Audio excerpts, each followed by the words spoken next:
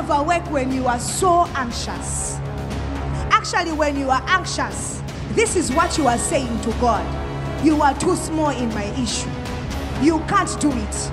Because if you know your God, you will maintain your peace.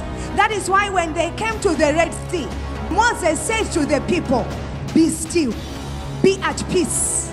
The Bible says, this peace I give you, a peace that surpasses understanding. Be at peace. And do you know, when people are fighting you and they are expecting you to fight back, but you are just quiet, do you know that is dangerous? That is more dangerous than you opening your mouth.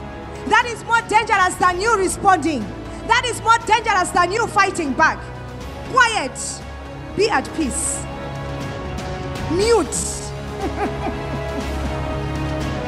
When things are happening in your life and you see, this thing where it's going, we just go mute. Are you here, somebody? Are you here, somebody? Maintain your peace. Maintain your peace. No matter what you go through, do not panic.